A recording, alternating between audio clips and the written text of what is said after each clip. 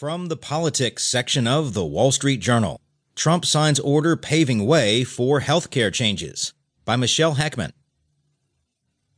President Donald Trump signed an executive order Thursday directing federal agencies to pursue sweeping regulatory changes to the healthcare system, the administration's first move in what it promises will be an extended campaign to weaken the Affordable Care Act without Congress.